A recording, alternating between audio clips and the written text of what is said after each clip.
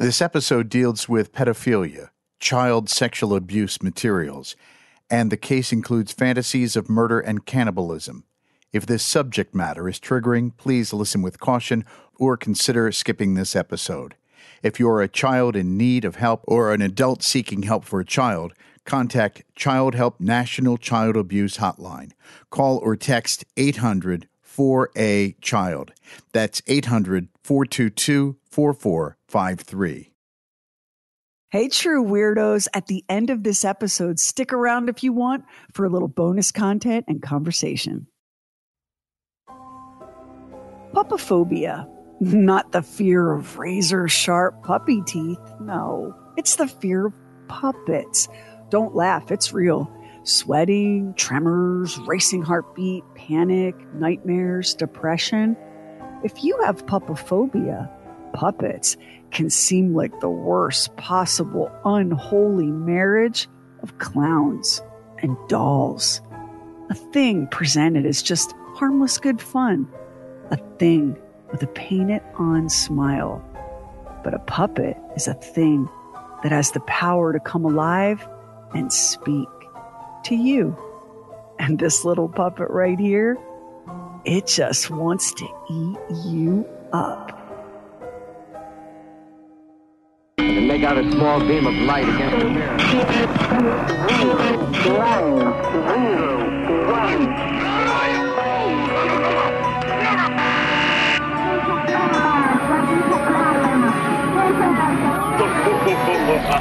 True weird stuff. Puppetry is an ancient art. There's some debate on the origins, but China and India are the frontrunners with evidence suggesting that puppets were helping humans tell their stories as far back as 1000 BCE. Those early puppets were simple creations made from whatever was at hand. And at first, puppets were part of sacred religious and cultural rituals. It took the ancient Egyptians to give the world its first taste of puppet theater. Their first creations were made of wood and operated by strings. These primitive puppets were designed to simulate everyday sorts of tasks, cooking, carrying water, that sort of thing, which was a very impressive trick for the times and really wowed the crowds. Over time, the Egyptians created ever more artful puppets made of much finer materials. String was replaced with wire and crude wooden limbs with cleverly jointed clay arms and legs, or ivory, depending on the wealth and status of the puppet's owner. Puppets have even been found entombed with the pharaohs, presumably to be shipped off with them to the afterlife. But puppets weren't toys for the ancient Egyptians, and they weren't meant just for entertainment. Puppetry was part of ritual. Example, the ancient Egyptians used puppets as fertility symbols in their Osiris feasts. These were a celebration of the cycle of death and rebirth, of the god Osiris, but also of the land and its people. Picture a simple human-like figure, about 2 feet tall, with articulated joints. Women would carry these figures aloft using ropes to manipulate the limbs. Each of these figures had a little something extra. An enormous phallus, also about 2 feet in length. According to the historian Herodotus, the women would tug on the rope attached to the phallus and it would waggle about as guests feasted. Can you imagine? Let's get a petition going, Max, to have this added to the Academy Awards. What a crowd pleaser. Can you even imagine the ratings boost? Wow. Oh no! Oh no, it looks like Ben Affleck just got sideswiped. Careful there, ladies. The ancient Greeks also incorporated puppets into their religious ceremonies. Like those in Egypt, the figures were also about 2 feet high, manipulated by strings, and toted around by women singing of Dionysius, the god of wine and fertility, theater and religious ecstasy. The scholar Molly Annika Skothheim has written that puppetry in the ancient world was like a doorway to the divine, because puppets were inanimate things that could be made to appear like living things. What an incomprehensible wonder that was back then, bordering on sheer magic. But even then, puppets were already morphing into a kind of entertainment seen to be fit for children. So there was this king named Antiochus Cyzicenus who ruled Syria from 115 to 95 BCE. And among his many charms, the king fancied himself a puppeteer. This was not considered to be behavior befitting of royalty. Listen to this report from a dude named Diodorus Siculus. Shortly after Antiochus Cyzicenus gained the throne, he lapsed into drunken habits, crass self-indulgence, and pursuits utterly inappropriate to a king.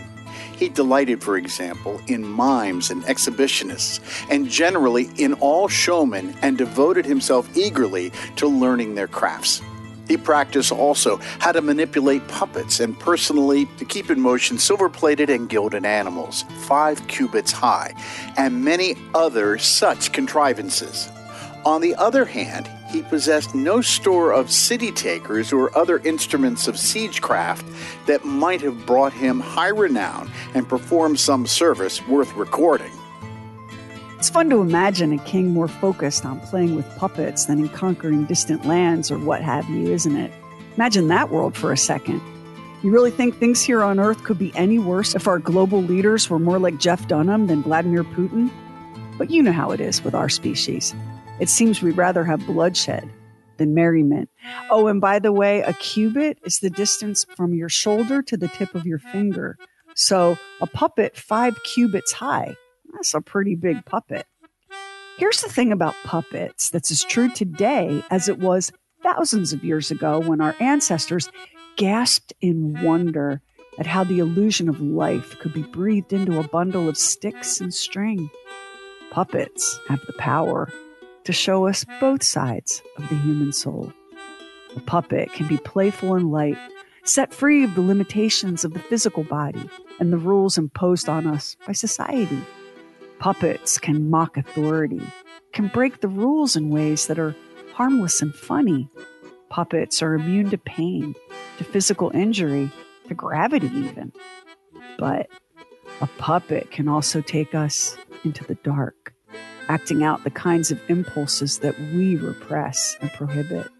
A puppet can get away with the unspeakable. This is why ancient people enjoyed puppetry, but also feared it. They saw puppets as existing somehow on the boundary line between dreams and reality, between the living and the dead. Fast forward to now when puppets are still big entertainment. I mentioned Jeff Dunham. He's a comedian and a ventriloquist.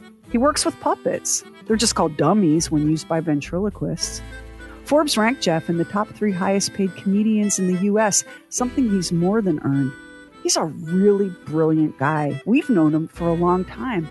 And what Jeff knows is this.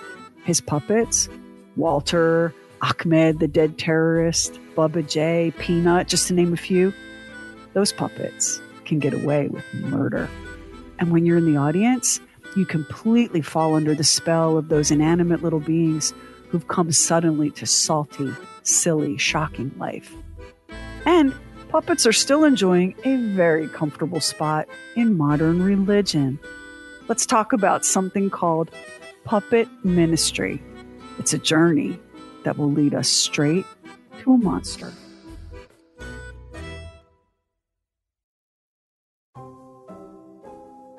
Now, your puppet ministry is a fine thing in and of itself. You can't blame the idea of puppet ministry for the monster we'll meet in this story, a monster who used it for evil, which is gross and unfortunate. But we know how people can be, don't we? How people can take even the sweetest, most innocent things and warp them into something foul and perverse. According to a website called puppetministryworld.com, you can sum up the concept of puppet ministry like this. Puppet Ministry is a team dedicated to sharing the gospel of Jesus Christ with your church community and the world using stories, songs, and humor through the art of puppetry. And a great puppet ministry is designed to break down barriers in order to share the gospel in creative ways that appeal to children of all ages. Cool. The ancient Greeks couldn't have said it any better. And for some churches, the COVID lockdowns ended up leading to a resurgence in puppet ministry. Little kids can have a tough time sitting still and paying attention during church services. Putting those services online didn't exactly help. Enter puppets, and suddenly kids were more engaged. Makes perfect sense, right?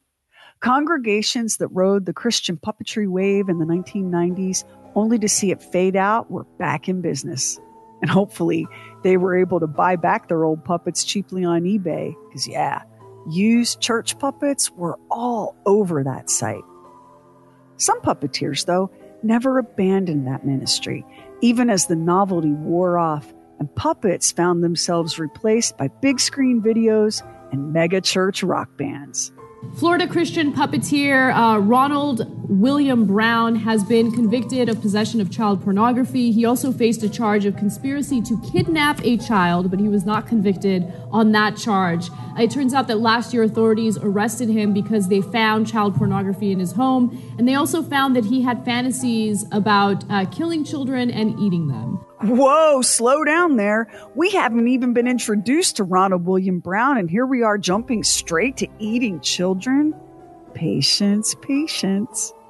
We have to start with Joy Junction, a Christian-themed TV show for kids. It aired in the mid-1980s, though it apparently had a bit of a revival via syndication in the late 1990s through the early 2000s. The premise was fairly simple. The show was set in a make-believe village called Joy Junction. The host was Sheriff Don. There was a nice lady named Mrs. Peterson and a gentleman called Professor Ron. The professor was a ventriloquist with a little puppet friend named Marty. If going to church every Sunday makes you a Christian, then going to McDonald's every week must make me a hamburger. Marty, well, Ron, it's true. Well, you do make a good point there. Just going to church doesn't make a person a Christian. That's true. You know, Ron, you have to invite Jesus Christ to come into your heart and ask him to forgive you of your sins. That's right, Marty. And you know, after you do that, you're supposed to grow in the Lord. Huh?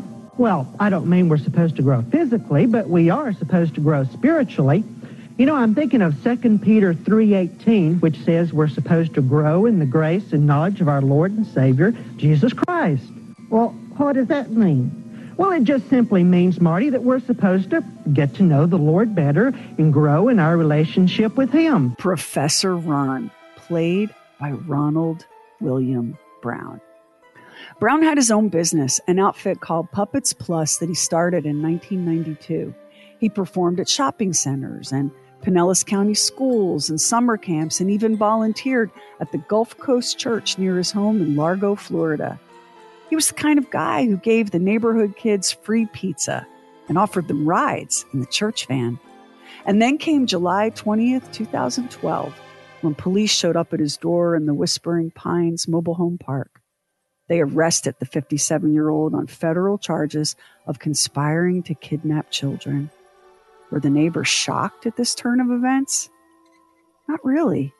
One neighbor, Laura Jean Shake, told a local TV news reporter, "He was an antisocial, strange person. He would never associate or speak to any adults." But another neighbor said that parents had no idea that the man offering their kids free pizza and free rides was being anything other than helpful. Maybe it's me and my insane background, but a man who lives alone, doesn't speak to me, but offers my kid pizza and a ride is a man made up entirely of giant red flags, all waving furiously in the wind. But I'm just suspicious that way, I guess. Anyhow, the police hauled puppeteer Ronald William Brown off in handcuffs.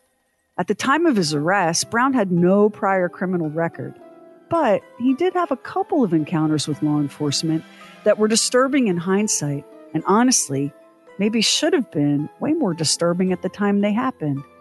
Like the traffic stop in 1998, where a Pinellas County Sheriff's deputy spotted a pair of boys' underwear briefs partly stuffed into the driver's seat beside Brown.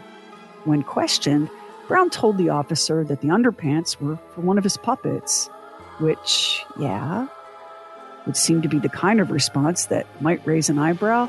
But I guess it was the 90s, and people were like, cool, your puppet wears underpants. Alrighty then, watch your speed and have a good night.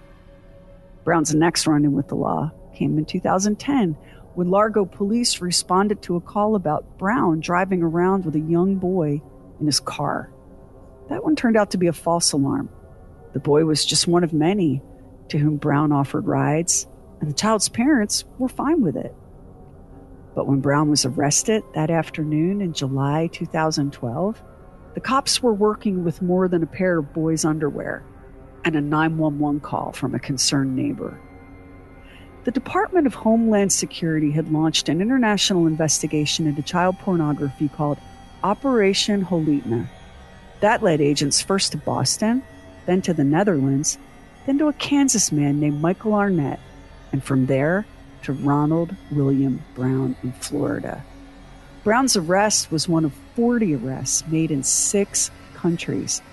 The details in the arrest report and the legal filings are gruesome. Arnett was arrested in Kansas City more than a month before cops picked up Brown. From the documents filed in March of 2013 in U.S. District Court. Through the forensic examination of Arnett's computers, it was discovered that Arnett had been communicating with and exchanging child pornography materials with other individuals using online chat programs, as well as engaging in extremely graphic discussions regarding the kidnapping, sexual abusing, murdering, and eating of children. One of the individuals that Arnett was discussing the abuse, abduction, murder, and cannibalism of children was using the Yahoo screen name Uline. A subpoena directed to Yahoo for screen name Uline showed that it belonged to the defendant, Ronald Brown. A search warrant was obtained for Brown's mobile home. What was found? Hundreds of images of child pornography and child erotica, including various images showing children being bound and tortured. Additionally, Brown had hundreds of images of deceased children. On the Dell computer, multiple devices were seized by the police. Brown possessed numerous images of child pornography, including 2 images of a naked baby whose hands were bound to his legs, which were separated and splayed apart, displaying his genitalia in a lewd and lascivious manner. The baby victim has been identified by law enforcement, and the images were taken in California and thus traveled in interstate commerce. I know this stuff is hard to hear. Take a breath. And do you think we might agree that the phrase child erotica is appalling and needs to be set on fire? Also, we now refer to these kinds of images and this kind of content as child sexual abuse materials, or CSAM. Calling it pornography or erotica lends a twisted legitimacy to what is so clearly criminal abuse. And before you try to both sides me on this, maybe check yourself and ask why this is a hill you want to die on. You think that any infant or any child is capable of consent? Back to the legal documents. Brown had quite the collection of floppy disks in that year of our Lord 2012, a full year after that particular storage media was considered graveyard dead. But the feds had no trouble viewing what was on those floppies. I'll spare you the worst of it, and just tell you that Brown had a taste for prepubescent boys from the heartland, places like Illinois and Wisconsin. I can't spare you this next finding, because you need to know what kind of monsters are prowling around our kids in the places that we think are the safest. Further forensic review revealed that on May 28, 2012, just 54 days before police showed up at Brown's home, the puppeteer had knowingly received numerous CSAM images from an individual he was chatting with online, who shared that they had photos of nude boys and babies, including some images of children who were bound and tied. Brown was apparently delighted to hear this, responding that he would very much enjoy seeing boys tied up. As the chat progressed, Brown went further, saying that he liked seeing boys urinating while tied up. In response to one image in particular, Brown gushed that he'd, quote, love to snuff him, meaning the child. Then he gloated, the tied up ones are best. During a post-arrest interview with police, Brown admitted that Uline was indeed his Yahoo alias, and that he'd created a folder on his computer for the images he'd received in these chats on Yahoo Instant Messenger. Often in a case like this one, folks close to the perpetrator express shock and bewilderment at the offenses. He was a nice guy, they say. Or he was quiet and minded his own business, they say. He just loved kids and we figured they loved him too, they say. But in the case of Ronald William Brown, it feels like there was more than a little weird and sketchy stuff just out there, right in plain sight if anyone was paying attention. Like this exchange between Ronald and his dummy Marty that aired on the TV show Joy Junction. And when I got over there, I noticed that some of the kids were kind of giggling and laughing, you know, and I wondered why they were doing that. Well, why were they doing it?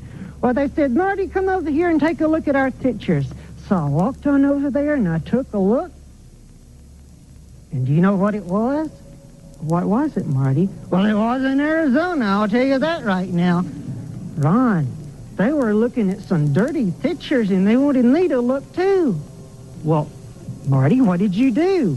Well, I said, look, guys, I like you a lot and I want to play with you, but I can't look at those pictures. I just can't do it. Well, what did they say, Marty? They said, oh, Marty, come on. Your parents are in the house. No one will see. Well, what did you say? I said, that may be true, but I know someone who will see, and that's God. I want to shout out YouTuber Cringe Venom for hunting down and compiling some of this material from Joy Junction, because that show vanished from the internet after Brown's arrest. To be fair, only Ronald William Brown was guilty of criminal wrongdoing.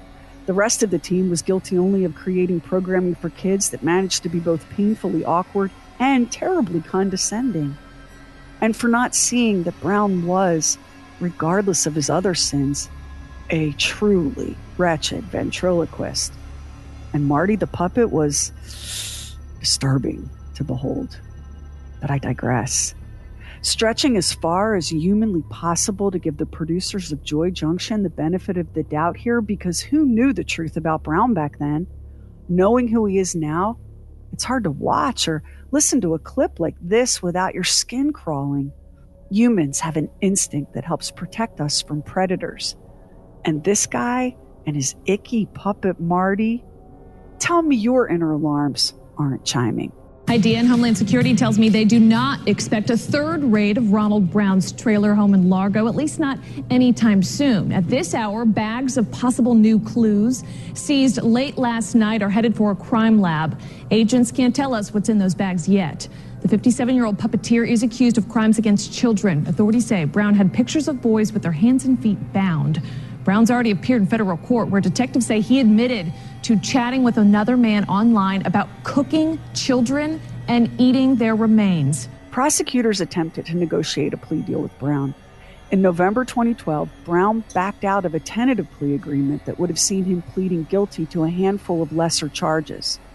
Brown wanted a jury trial, despite the likelihood that federal prosecutors would come at him harder in a courtroom with more serious charges carrying more significant consequences. And sure enough, a month later, the feds filed a new indictment against Brown, 8 felony CSAM charges. Brown's rejected plea deal would have resulted in the man serving only 6 years in prison. Should he be found guilty by a jury on one or more of these 8 charges, Brown was staring down 20 years to life. I swear, y'all, the perversity here is exceeded only just barely by the stupidity. Then again, can you really expect a man charged with wanting to eat children to make clear and rational decisions about anything else? The new indictment also revealed that Brown was in possession of hundreds and hundreds of images of deceased children. Sheriff Don, Marty was telling me a little earlier about some kind of problem he was having at school, and I wanted to find out what was going on. What seems to be happening at school, Marty? Is it a big problem? Yes, a very serious one, too. Well, exactly what's going on, Marty? Well, it seems like I'm hearing a lot of swear words.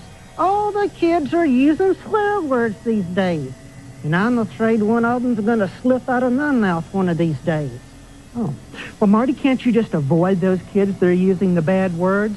No way. It's everywhere. In the gym, in class, even at recess and lunch. Everywhere I go, I keep hearing kids using bad words. And I just don't know what to do about it, Ron.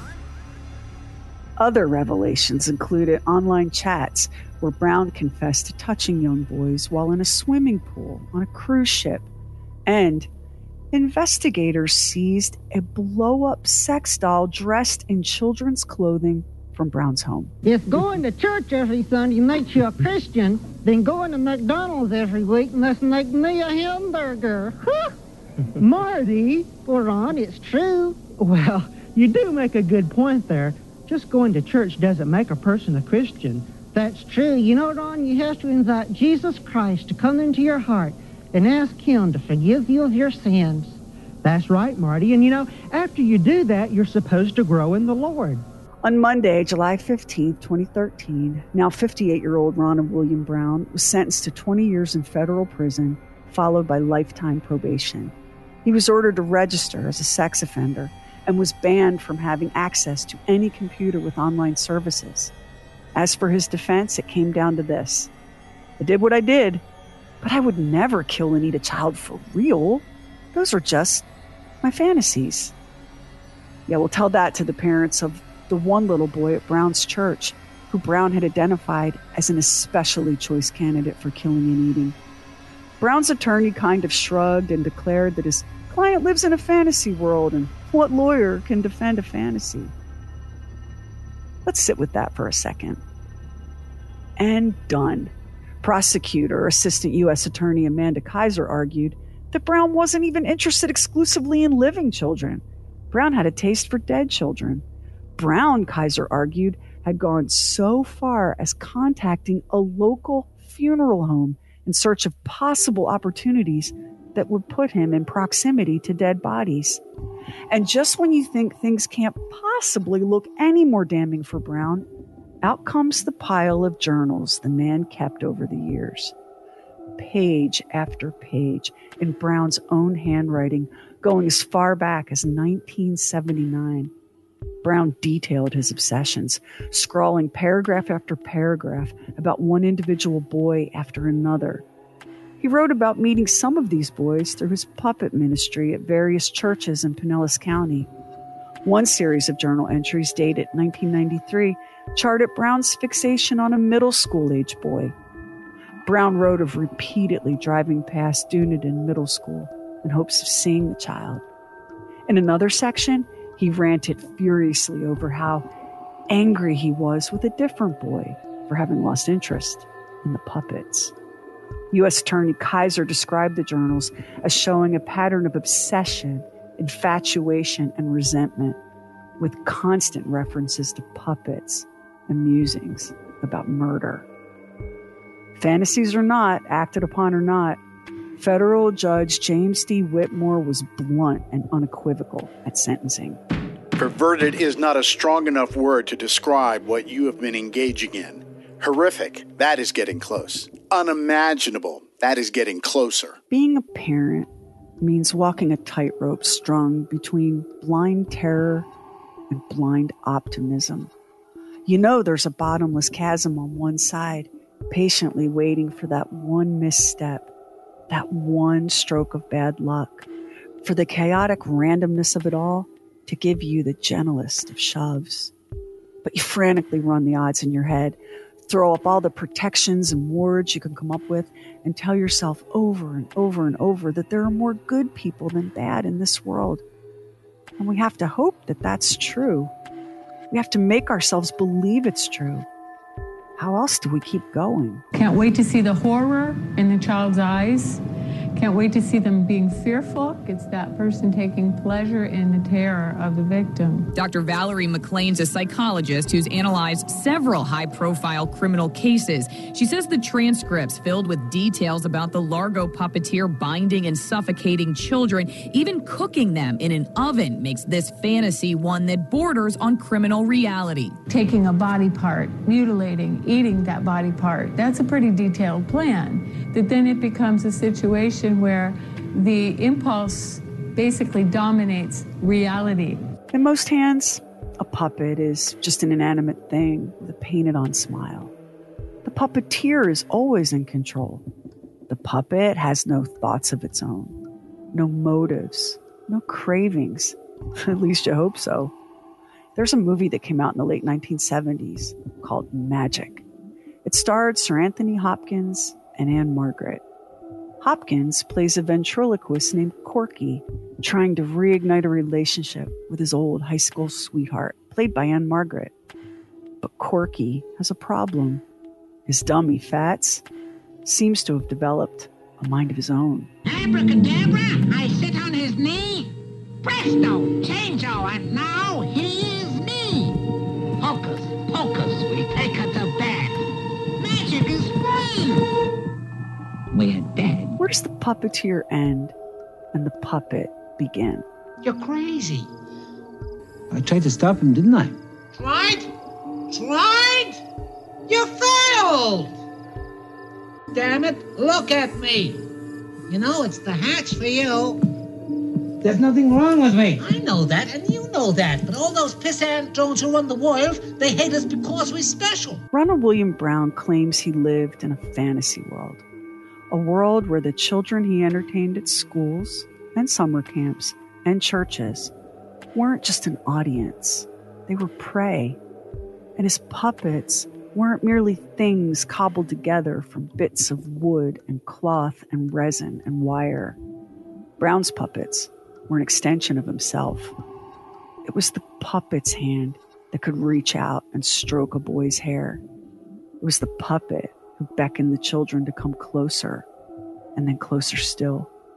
The puppet who made it all okay, all safe and harmless and wholesome. The only thing special about Ronald William Brown is that he got caught. Most don't. Remember that. Most of these child predators stay under the radar and never face any consequences for their actions. Brown did, and though he appealed his conviction in 2020, he lost that case too. This is an ugly, troubling story.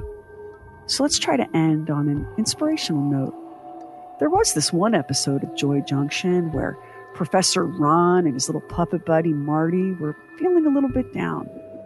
You know, like you do when the feds have charged you with 8 felony counts of possession of child sex abuse materials. Oops, I mean, when you've been tempted by Satan to be a naughty boy instead of a good boy.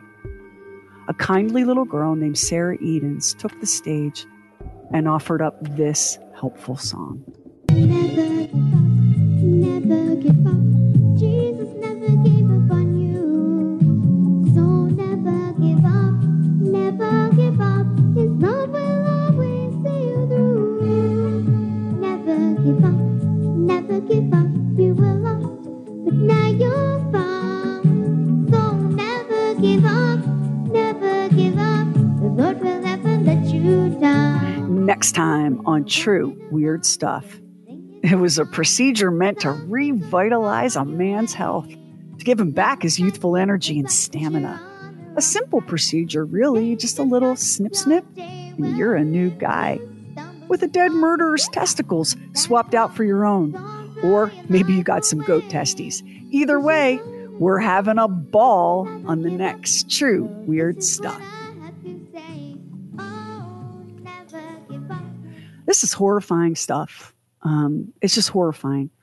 You think your kids are safe at school, at least from sexual predators, and certainly at church.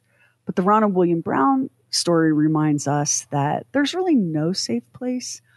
And I want to disclose something here. Part of the reason why we told this story in this episode. So I'm just one person. You know, I got a couple of kids. Just one person. I live in a medium-sized city. My kids went to public school. I have had 4 different significant encounters with men charged with the sexual abuse of children. The first was a teacher at my children's school who disappeared abruptly. One day he was there, the next day he was in Canada. And the story came out. Years later, another teacher at that same school, big, massive public K-8 school, found to be molesting a student, arrested and gone. And then there was the day my girls were at their dad's house, and my phone rang. And I looked down and I recognized the name of one of my older daughter's friends' dad. So I answered the phone and I said, "Hey, what's up?" And he said, I wanted to call you and tell you this myself before you heard it from somewhere else.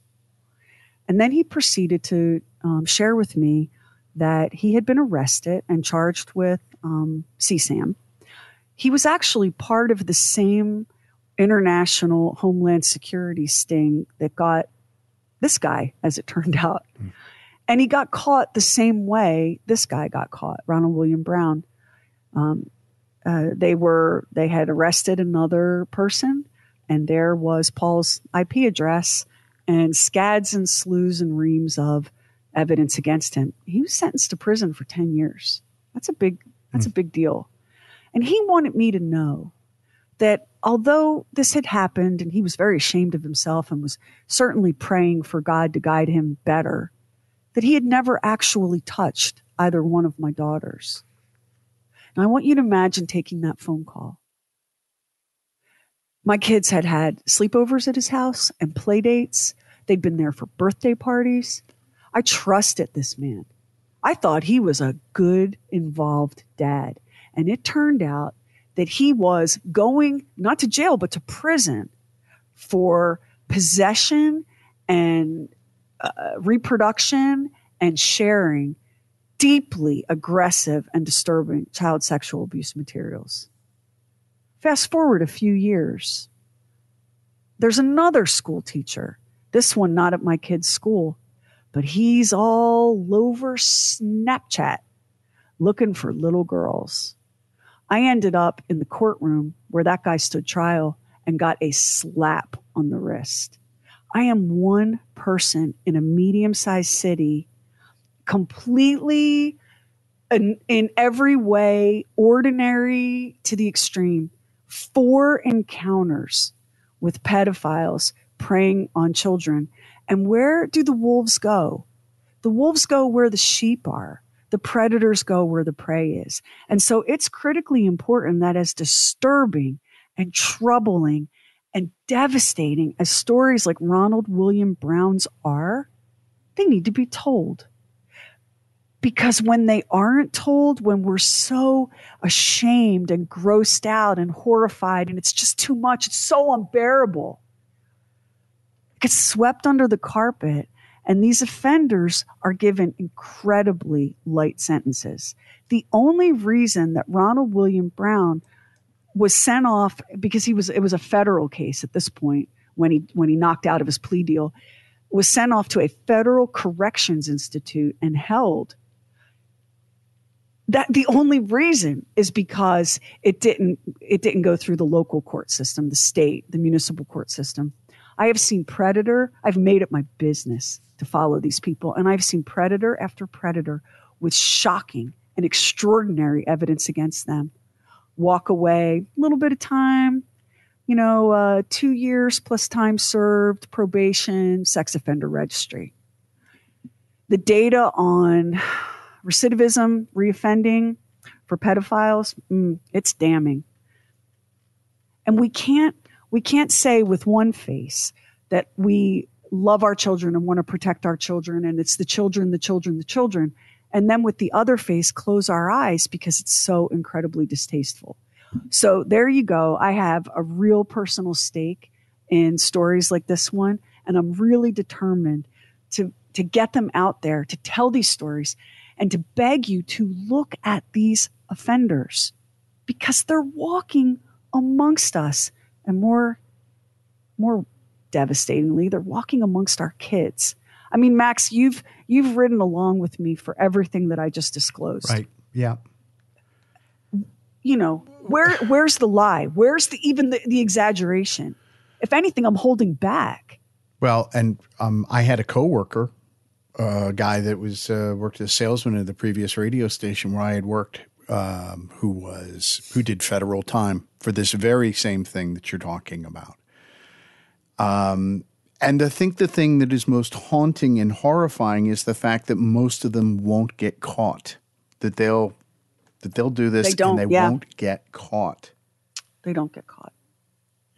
The thing with Brown, so, it's an old story. Oh, he's a guy that gets off on little boys. Tragically, that's not really a novelty for humanity. What really jumped the shark with Brown and why the feds came down on him so hard. And we didn't, you can probably find podcasts where they will read verbatim all of the arrest reports and court filings. There are. It's appalling. It's so hard.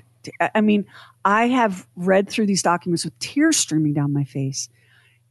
We opted to go easy on that here at True Weird Stuff because this isn't about sensationalizing or shocking you. This is about telling a story that needs to be told. The number of people, parents that I've asked, like, hey, do you know about this guy in Florida, the Christian puppeteer dude who, was using his puppets to groom children?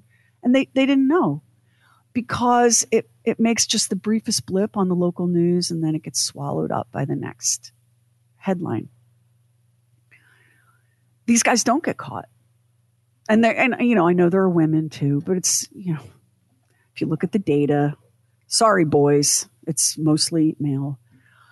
They don't get caught. And when they do get caught, they often don't suffer the consequences.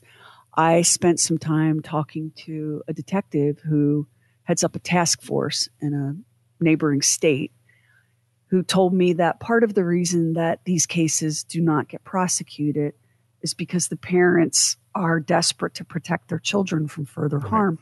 And to expose the child to the legal process is no small thing. That legal process looks something like this. Your child is brought in for a forensic interview, and you, the parent, are not in the room. And after that forensic interview, which is in itself its own kind of trauma, your child may or may not elect to testify against the offender in open court. I want you to imagine what that is like for a child, for a mother, a father, a family. It's extremely difficult. It's scarring and traumatizing. And according to the detective that talked to me, the overwhelming majority of families choose to not do it. And I understand. I get it.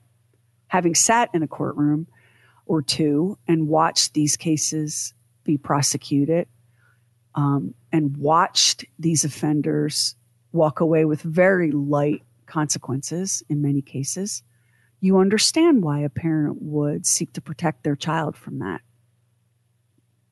But as long as we keep leaving sheep close to the fence line for the wolves to snatch, the wolves have very little incentive to alter their own behavior.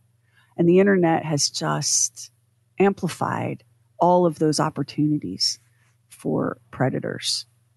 Even, you've heard of the dark web. Mm-hmm. So CSAM images of children, once an offender has been arrested, we'll talk about Ronald William Brown here, law enforcement takes those images and they watermark them so that they can follow their journey around the dark web. Because when you've heard that you can never really truly delete anything, that's true.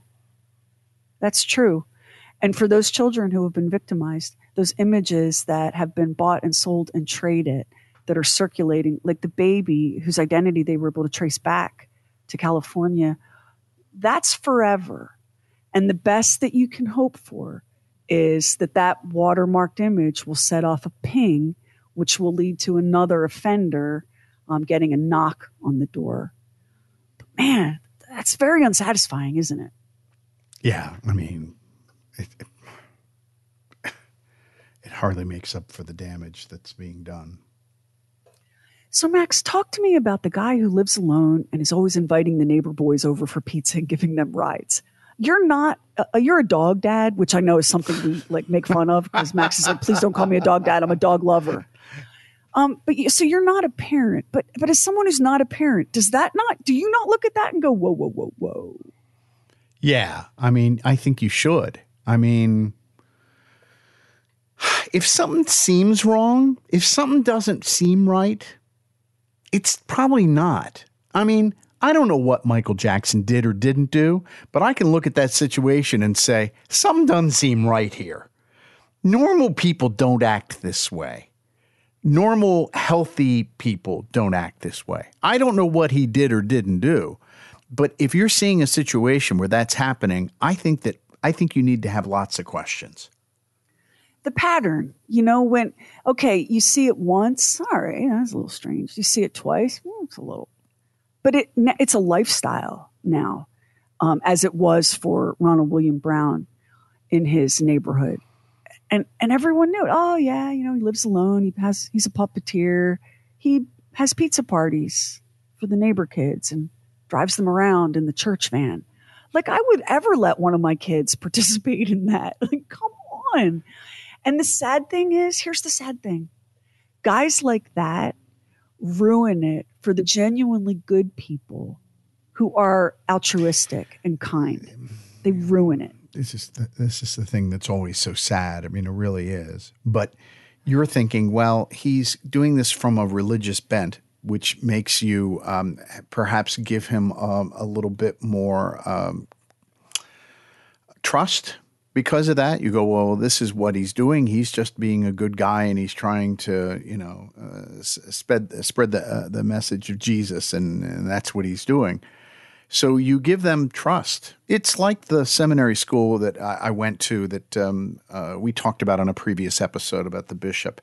You giving the parents of those children who went to those school, those young men who went to the school that I went to, they trusted those men who were there. They trusted them. And you have to have some trust in some people at some point along the line, but you have to be very careful. I think that we probably know more about it now than we did before. I think what happened a lot of times is it was swept under the rug and it didn't come out. And I don't think nearly as many people were convicted of such things. Now, we didn't have the internet either, but you certainly had predatory behavior and people that were grooming children and whatnot. Oh, it's ancient. Yeah. I think that is an ancient thing. And when you look at like the materials that NAMBLA puts out, that's the National Association of Man-Boy Love, because there are people who advocate that is an appropriate relationship, an adult male and a child. There are people who advocate for that. And when you look at those materials, you're like, whoa, man, this is some parallel universe stuff right here. Like, what?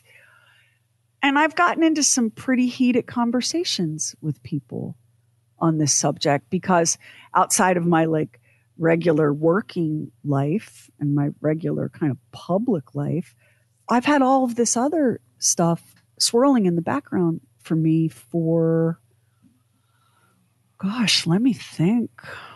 Probably, let's see, my oldest daughter, 12 years or more. Mm-hmm.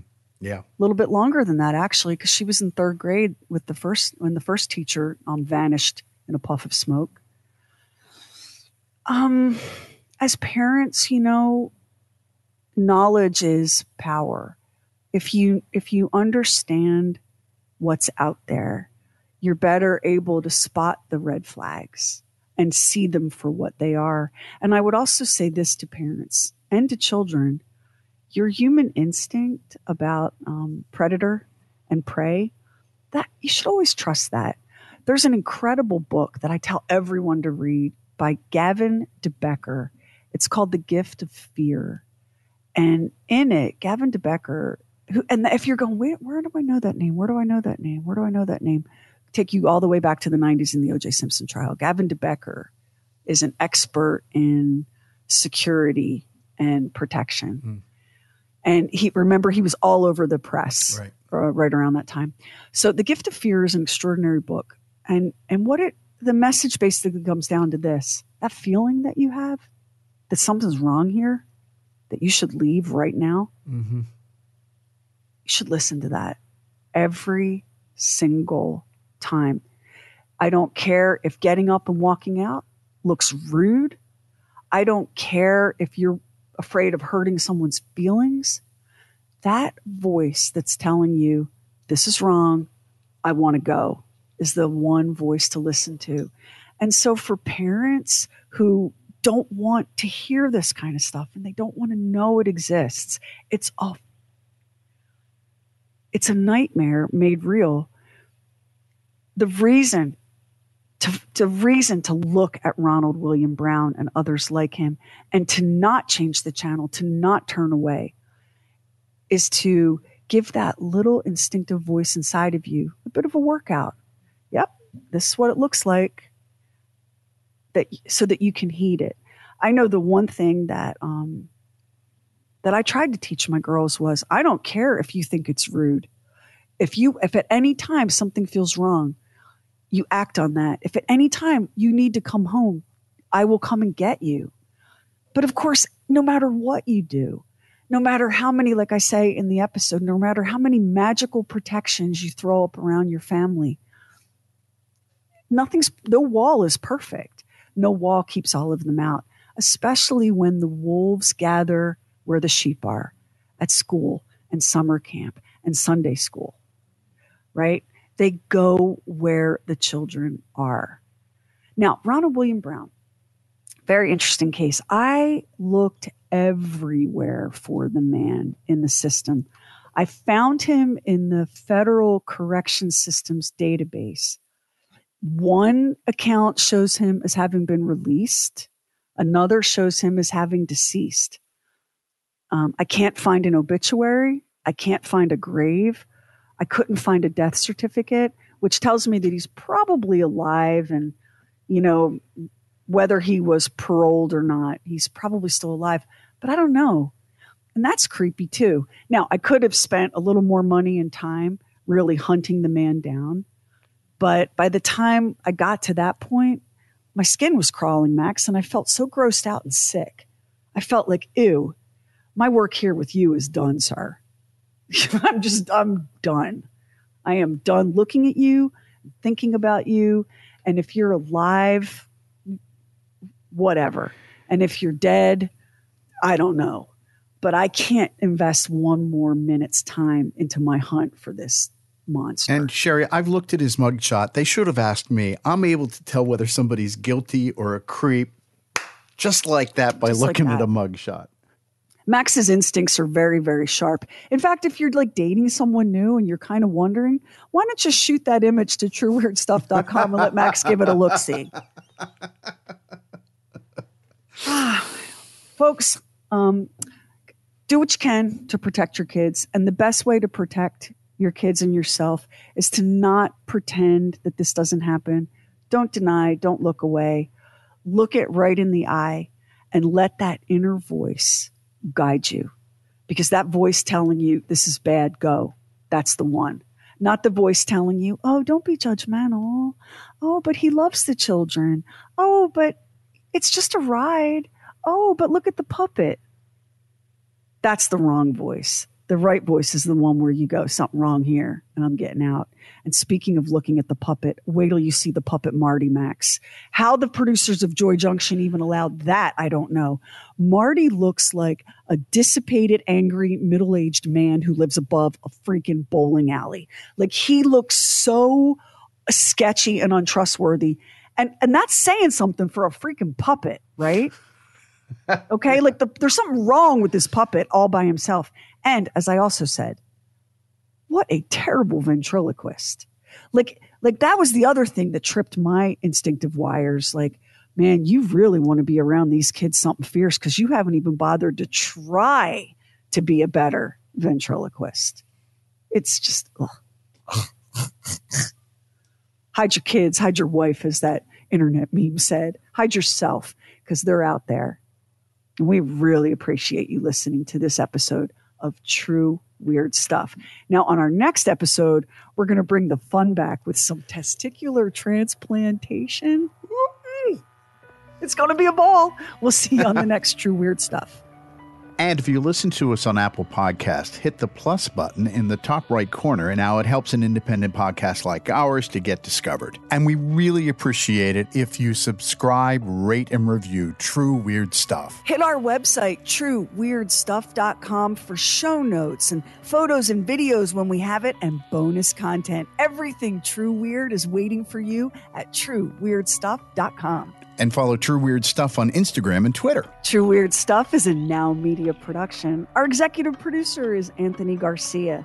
The show is written and hosted by me, Sherry Lynch, along with my deeply weird director, Max Sweeten. Our equally odd producer is Carrie Bowser. Additional production by the mysterious Stephen Call. Our digital witch and social media cult leader is Heather Furr. Original graphics by Kevin Nash. Original artworks by Olivia Axlin. True Weird original music composed and performed by Jack Griffin and Zane Nash. Copyright 2024 Now Media. All rights reserved. All wrongs remembered.